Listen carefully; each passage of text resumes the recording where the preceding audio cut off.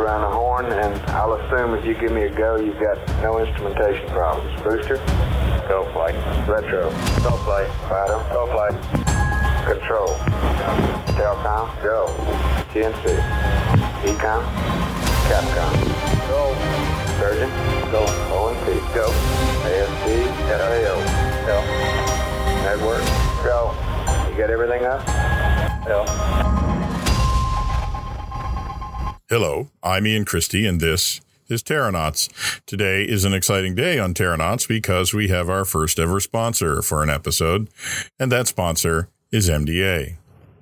Serving the world from its Canadian home and global offices, MDA is an international space mission partner and a robotic satellite systems and geointelligence pioneer with 50 years of experience developing custom technology solutions to some of the world's biggest challenges. Today, they are leading the charge towards viable moon colonies, enhanced Earth observation, communication in a hyper-connected world, and more. To learn more, visit mda.space. And now, on with the show. Today on Terranauts, we have a very special guest. Sarah Gallagher is a Terranaut of a whole different magnitude than most of the guests on this show. Usually we talk to people whose trips off the planet involve virtual trips of a few hundred or a few thousand kilometers, since they mostly work in orbit around the Earth. Sarah Gallagher's work in space takes her literally light years from Earth in search of some of the most interesting objects in our universe. Sarah Gallagher has a PhD in astronomy from Penn State University and currently teaches at the University of Western Ontario. She's also the science advisor to the president of the Canadian Space Agency. Her work on quasars regularly takes her not only off the planet, but to galaxies far, far away. And that definitely makes her a Terranaut. Sarah Gallagher, welcome to Terranauts. Thank you so much, Ian. It's my pleasure to be here. So tell us a little bit about yourself. Where did you grow up? So I'm originally from the U.S., so I grew up in the States. When I was a kid, my parents moved around a lot. So I lived in the East Coast, and then I lived in Ohio, and then the last place I lived in the U.S. was in Los Angeles. And so growing up, were you interested in space? Were you interested in astronomy? Did you think that's what you would end up doing with your life? No, not at all. I mean, I would characterize myself as being someone who is abundantly curious. So I was curious about lots of different things, and certainly there's a lot to be curious about in space. I've always really loved science fiction, though. So I was of the generation that actually saw the first Star Wars in the movie theater. So that was something that was very exciting and inspiring. Right. And I would say that I'm a very imaginative person as well as a kid. So the idea of distant worlds and the possibility of life outside of our planet is certainly something that's always been very intriguing to me. Right. So how did you end up studying astronomy then? So it's not that exciting of a story. I went to undergraduate studies, and originally I thought that I would be an engineer because that seemed like a very useful thing to do for somebody who enjoyed math and science. But I have to tell you that first year chemistry just did me in because I thought it was so boring. But I really, really loved physics. And in physics, I was able to take this fantastic course. And what was so exciting about it for me was that one of the first things we did was talk about relativity. Right. And so for me, just hearing about relativity and this kind of weirdness about the universe was super, super exciting. There are a few things weirder than relativity when you first... It's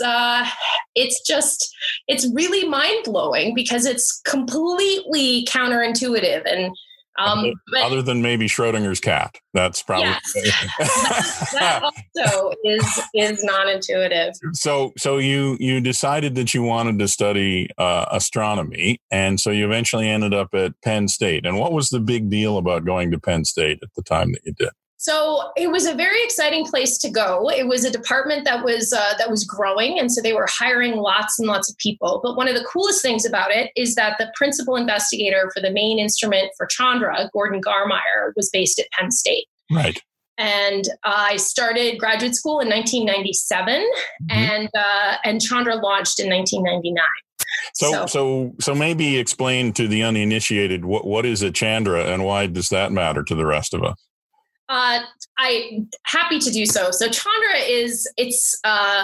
it's a X-ray observatory. So it's called the Chandra X-ray Observatory. What is so special about it is that it has exquisite mirrors, which means that it is able to focus X-rays. And it is really, really hard to focus X-rays. You have to go into space, first of all, to catch X-rays because our atmosphere, fortunately, blocks X-rays from space. That's a good thing. Yes.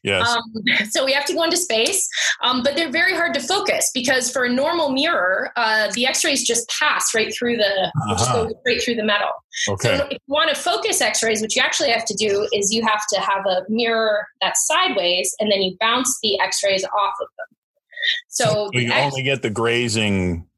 You only reflect grazing X-rays. You don't get any. Absolutely. Yeah. You don't get them straight through because they'll just pass straight through the metal. They're very penetrating. So if you want to focus them, you have to bounce them off at a very shallow angle. Right. So X-ray mirrors are actually very unusual. They're basically big tubes.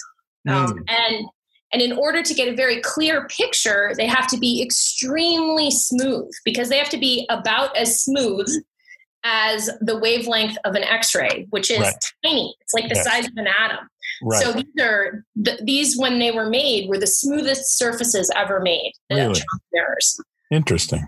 So, so why does having high quality X-ray pictures of the universe, what does that do for us? It does a ton for us because it actually allows us to pinpoint where every single one of those X-rays came from. Okay. So, so for example, it can give us beautiful pictures of star forming regions where before you would just see this kind of fuzzy blob. Right. And then with Chandra, you can actually pick out the thousands of baby stars that are being born in nearby star forming regions. Wow. And all of a sudden you can pinpoint there's a baby star and there's a baby star because newborn stars actually give off quite a lot of X-rays compared to normal stars. So that's an easy way to find baby stars. And those X-rays can penetrate the deep clouds that the stars are in. And so Chandra represented a major advance on our ability to do X-ray astronomy. What were we doing up until then? So up until then, we had a few, there'd been a number of X-ray observatories. So when I first started, I was using an X-ray observatory, which was called ASCA, which was a Japanese X-ray observatory. There was another one called ROSAT, which was German. And so there were two things. They couldn't take such beautiful pictures. The other thing Chandra could do is it could measure the energy of each one of the X-rays. And it just had a really big mirror, so it could catch lots of them. So you're able to measure the energy, make beautiful pictures, and make really sensitive pictures. So those were three massive advances that really just expanded our understanding of what we could see dramatically.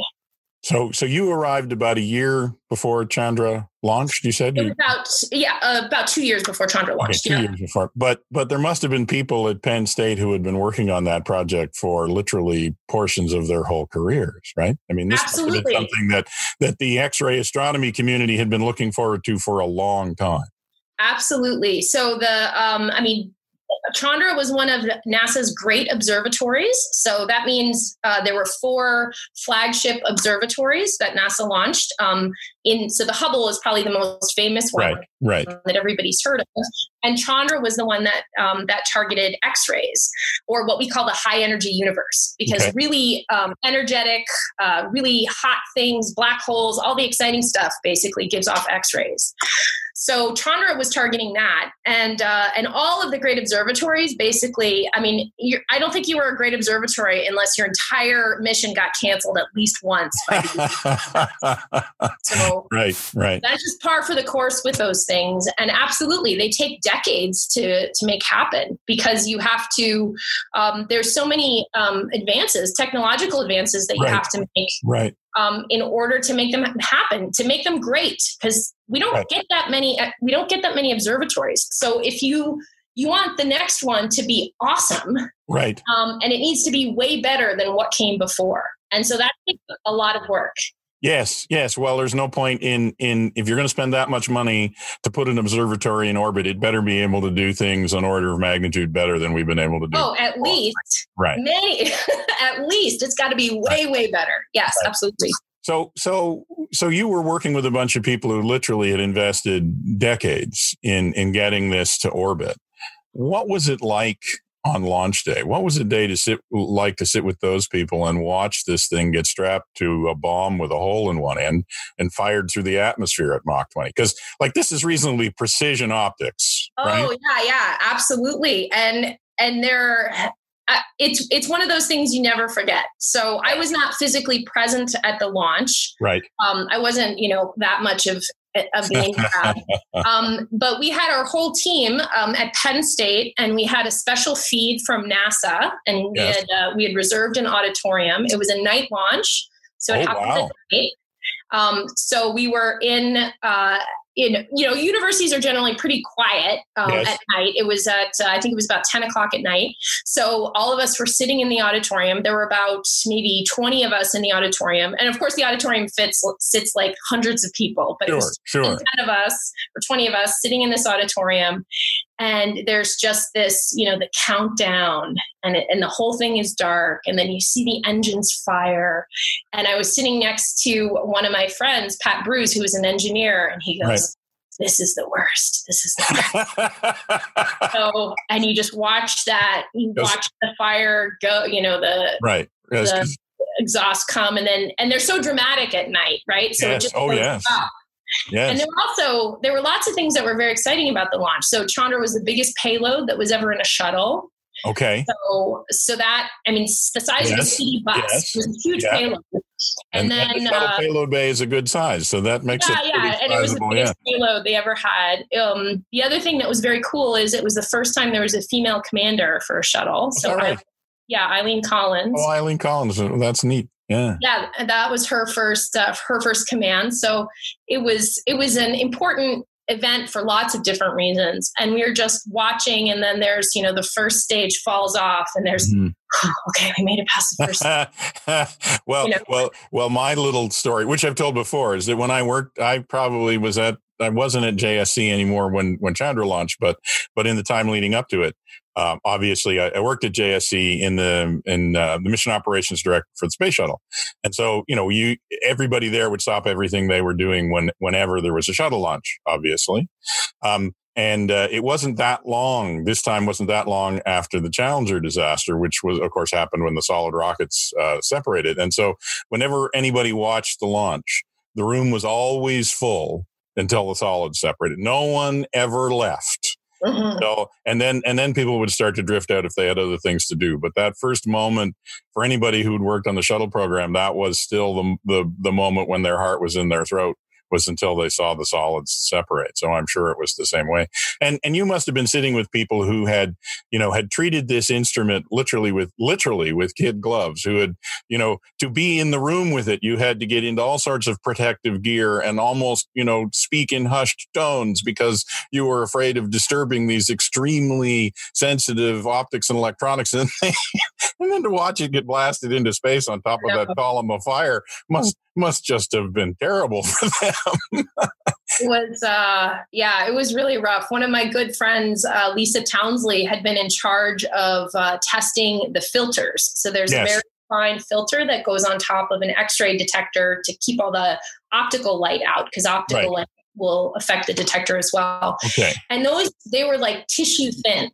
And she said, if I sneezed on it, I could have broken that filter. Right. And so, and that was like her job, was to calibrate those and test those. But if they had torn, then the detector was useless. Right. The whole thing doesn't. So, and that was on her. I mean, she felt that was, her, that piece of it was on her. And so, there was a lot of tension in the room. For sure. I'll bet. Probably it persisted until, well, first light is at least. First light, yeah. Mm-hmm. Which is what we call when you turn on the telescope. In this case, it's kind of first X-ray, I guess. But X-rays are light, so yeah. Yeah. So what are you doing now with Chandra and other data? What sorts of things do you spend? What sorts of questions do you spend your day asking yourself and the data? So the objects I study are supermassive black holes, distant growing supermassive black holes in distant galaxies, and those are called quasars. And when a black hole is growing, what that means is that there's gas from the galaxy it lives in, and it kind of swirls around and it falls into the black hole. But before it does that, it has to get rid of a lot of energy, and it gives away that energy, gets rid of that energy by giving off light. And it gives off a huge amount of light. So something that is about the size of our solar system can give off more light by like 1,000 times than all the trillions of stars in our galaxy. Really? Yes. That's a lot of light. It's a lot of light. Like the words growing supermassive black holes strip off your tongue like you say them a few hundred times a day, because you probably do. But maybe for the rest of us, could you just back the truck up a little bit and dissect all of that, and why growing supermassive black hole is a thing that is interesting and matters? Absolutely. So every galaxy, so we live in the Milky Way galaxy. So if you go to a dark spot in the summertime, you can see that stripe of it. That's the galaxy that we live in. And in the center of every big galaxy like ours, there's a supermassive black hole. And so supermassive, and yes, we really call them that, is that means it's like 1 million to 1 billion times the mass of our sun. Wow. And so the only place we find these are in the centers of galaxies. And sometimes they're not doing much of anything. Like in our Milky Way, it's just kind of hanging out. It's sort of a boring black hole. I mean, people who would disagree with me, but I think it's boring. You got to live your life a certain way to call any black hole boring, Sarah. Yeah, exactly. But it's near us. It's extremely well studied because it's near us. And so you can get a huge amount of information, but it's not really doing anything. It's just kind of hanging out. Okay. But when you have a big black hole in the center of a galaxy, I mean, you have to build it. It has to grow. And so the way it grows basically is that it sucks in gas from the galaxy that it lives in. So our galaxy is not just stars, but it's also giant clouds of gas that can actually make new stars. And that's what has to sort of fall into the black hole in order to grow it so that it's supermassive. So which comes first, the galaxy or the black hole? That is an excellent question. So we don't really know. So we think that the very, very first stars were quite different than the stars that are made today, because they're just made from the material from the Big Bang. And the Big Bang, after the Big Bang, all there was hydrogen and helium. That's it.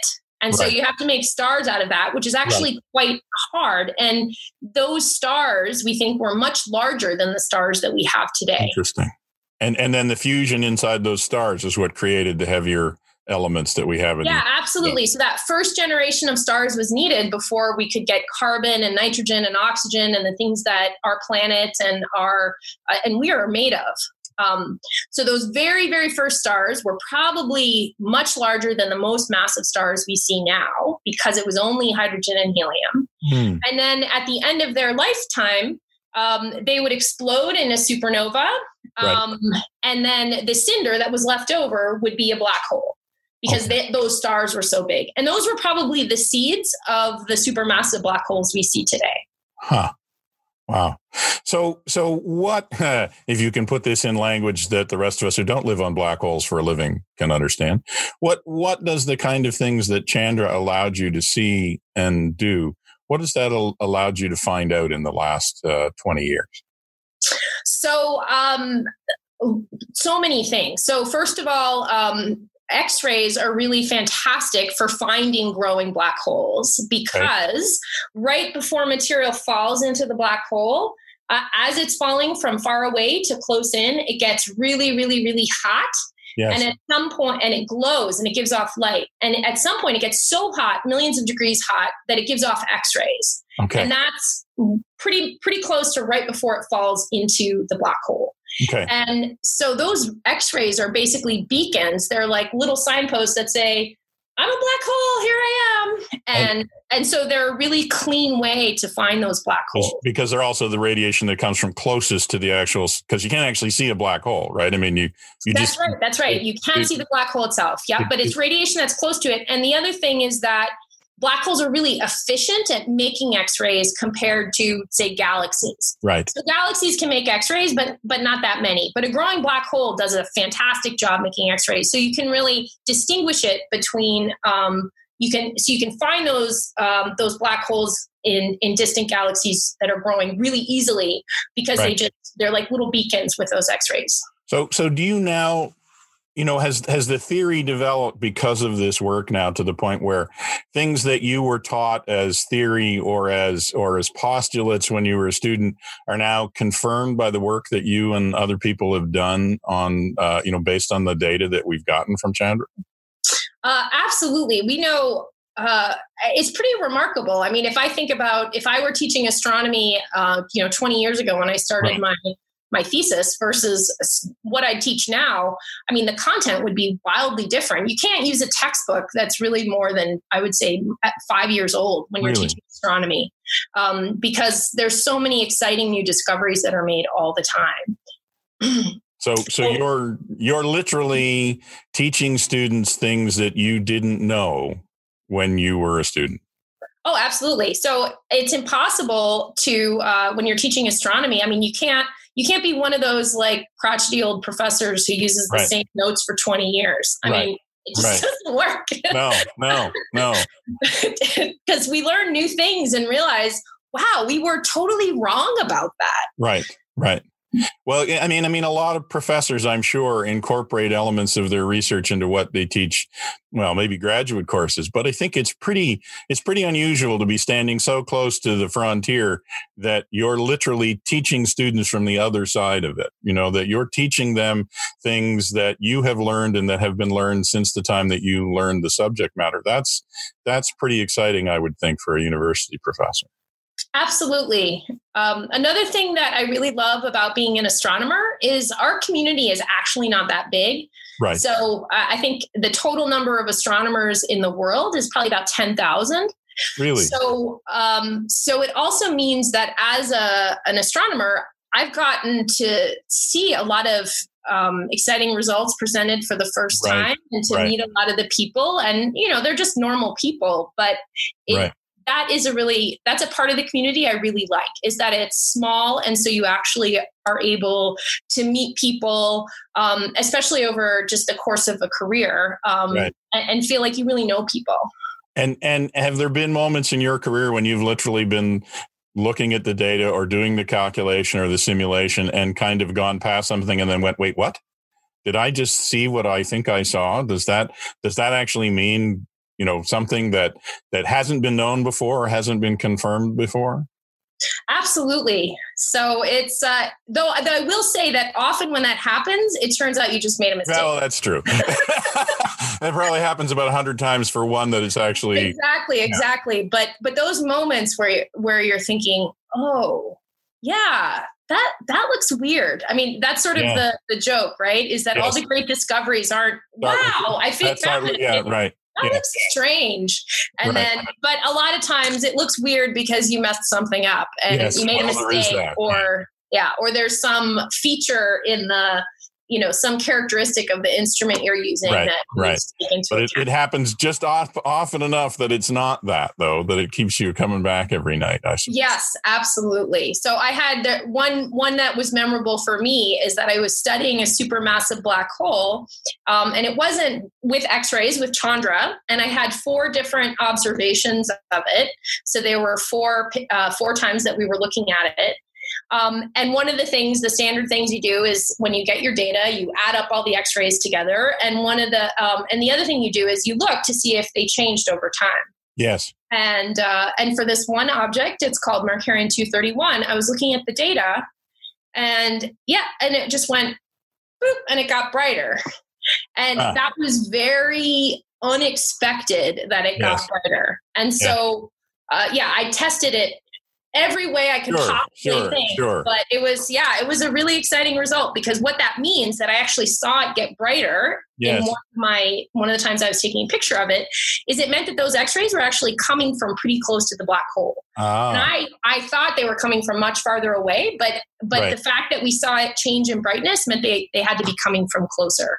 And so that was an exciting result. So this is the interesting thing to me about being a terranaut, because the kind of meme is that it's people who literally leave the planet to do their work, and you're sitting in your office or looking at a computer screen and seeing a graph that changes in a funny way, but you're not really. You're literally out there near the black hole going, wait, what? If that's what it does, then I can't be seeing what I thought I was seeing. It's your ability to transpose yourself to that place, literally in a galaxy far, far away, and not see just a line on a graph, but see the reality that it represents, that lets you do your job. Yeah, absolutely. It's one of the things that's really challenging about astronomy, because there's what we want to know. Yeah. And what we can see. And almost everything that we do is just by catching light, whether it's X-rays or normal optical light or infrared light. And so we have to interpret that light in order to get back to the things that we want to know, like how massive is our black hole, and what is the environment like, and how far away is it? And so it's really, it's sort of an intricate puzzle to take what we can observe and then sort of go backwards. It's almost like we come in and there's a crime scene, right? And then you have to reconstruct, okay, like what was a series of events that made it look the way it does now? Right. The murder of a bunch of proto-stars by a black hole or something. Anyway. Yeah, they're not very forgiving, I will say that. No. So what's next for you and for the science of astronomy? Well, one of the things that we are all very excited about is the James Webb Space Telescope is going to launch. Yes. So the launch right now is scheduled for next year. Fingers firmly crossed. Yes. Yes. and as I mentioned before, we don't get that many tries to put beautiful space telescopes in space. And so James Webb is way, way better in lots of ways than Hubble. It is a whole different tennis court, quite literally. Yeah. Yes, exactly. It's huge, and it's going to be so beautiful and sensitive. And Canada's contributed 2 of the instruments to it. Yes. So we've got a lot of astronomers as well as the instrument teams that are just, and I'm sure those instrument teams are feeling like my friends were for the Chandra launch. I mean, just, it's nerve-wracking. You have your career, your life's work. And as you said, you put it on a bomb with a hole in it. And it's very, very nerve-wracking, but so exciting. So one of the things that James Webb is going to do is that I'm very excited about is with those exquisite pictures it's going to take, it's going to get actually beautiful pictures of the galaxies that quasars live in. Right. And that's actually very, very hard to do because the quasars, as I mentioned, they're so bright. And so it's pretty easy for them to just completely overwhelm the galaxies that they live in. Right. But with James Webb, because it is looking at light where the quasar isn't as bright, it's really bright in the ultraviolet, but not so bright as you go to the red and infrared. And also because it's going to take such exquisite pictures. I mean, the pictures are going to be basically 10 times better than Hubble. So that's an area of science that I'm very excited about in particular. And so there are probably students that you're teaching today that 20 years from now will be teaching from the other side of that frontier and remembering. Yeah, exactly. There'll be sort of pre-James Webb and post-James Webb, and there'll be a bunch of things that just get tossed out because they were wrong. Often it's because they were naive. They were too simple. Yes. And then it turns out, it's more complicated than what we thought. And then there'll be discoveries that nobody expected. And that I think is what's really exciting. So that the things that nobody expected to see.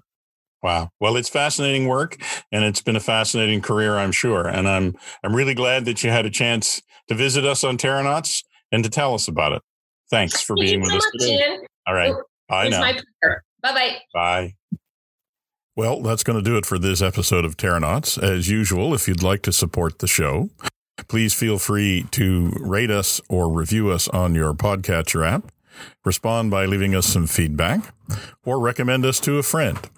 Next week, we'll have another episode in A Terranaut's Guide to Leaving the Planet. I hope to talk to you soon. Come on, let's keep the chatter down.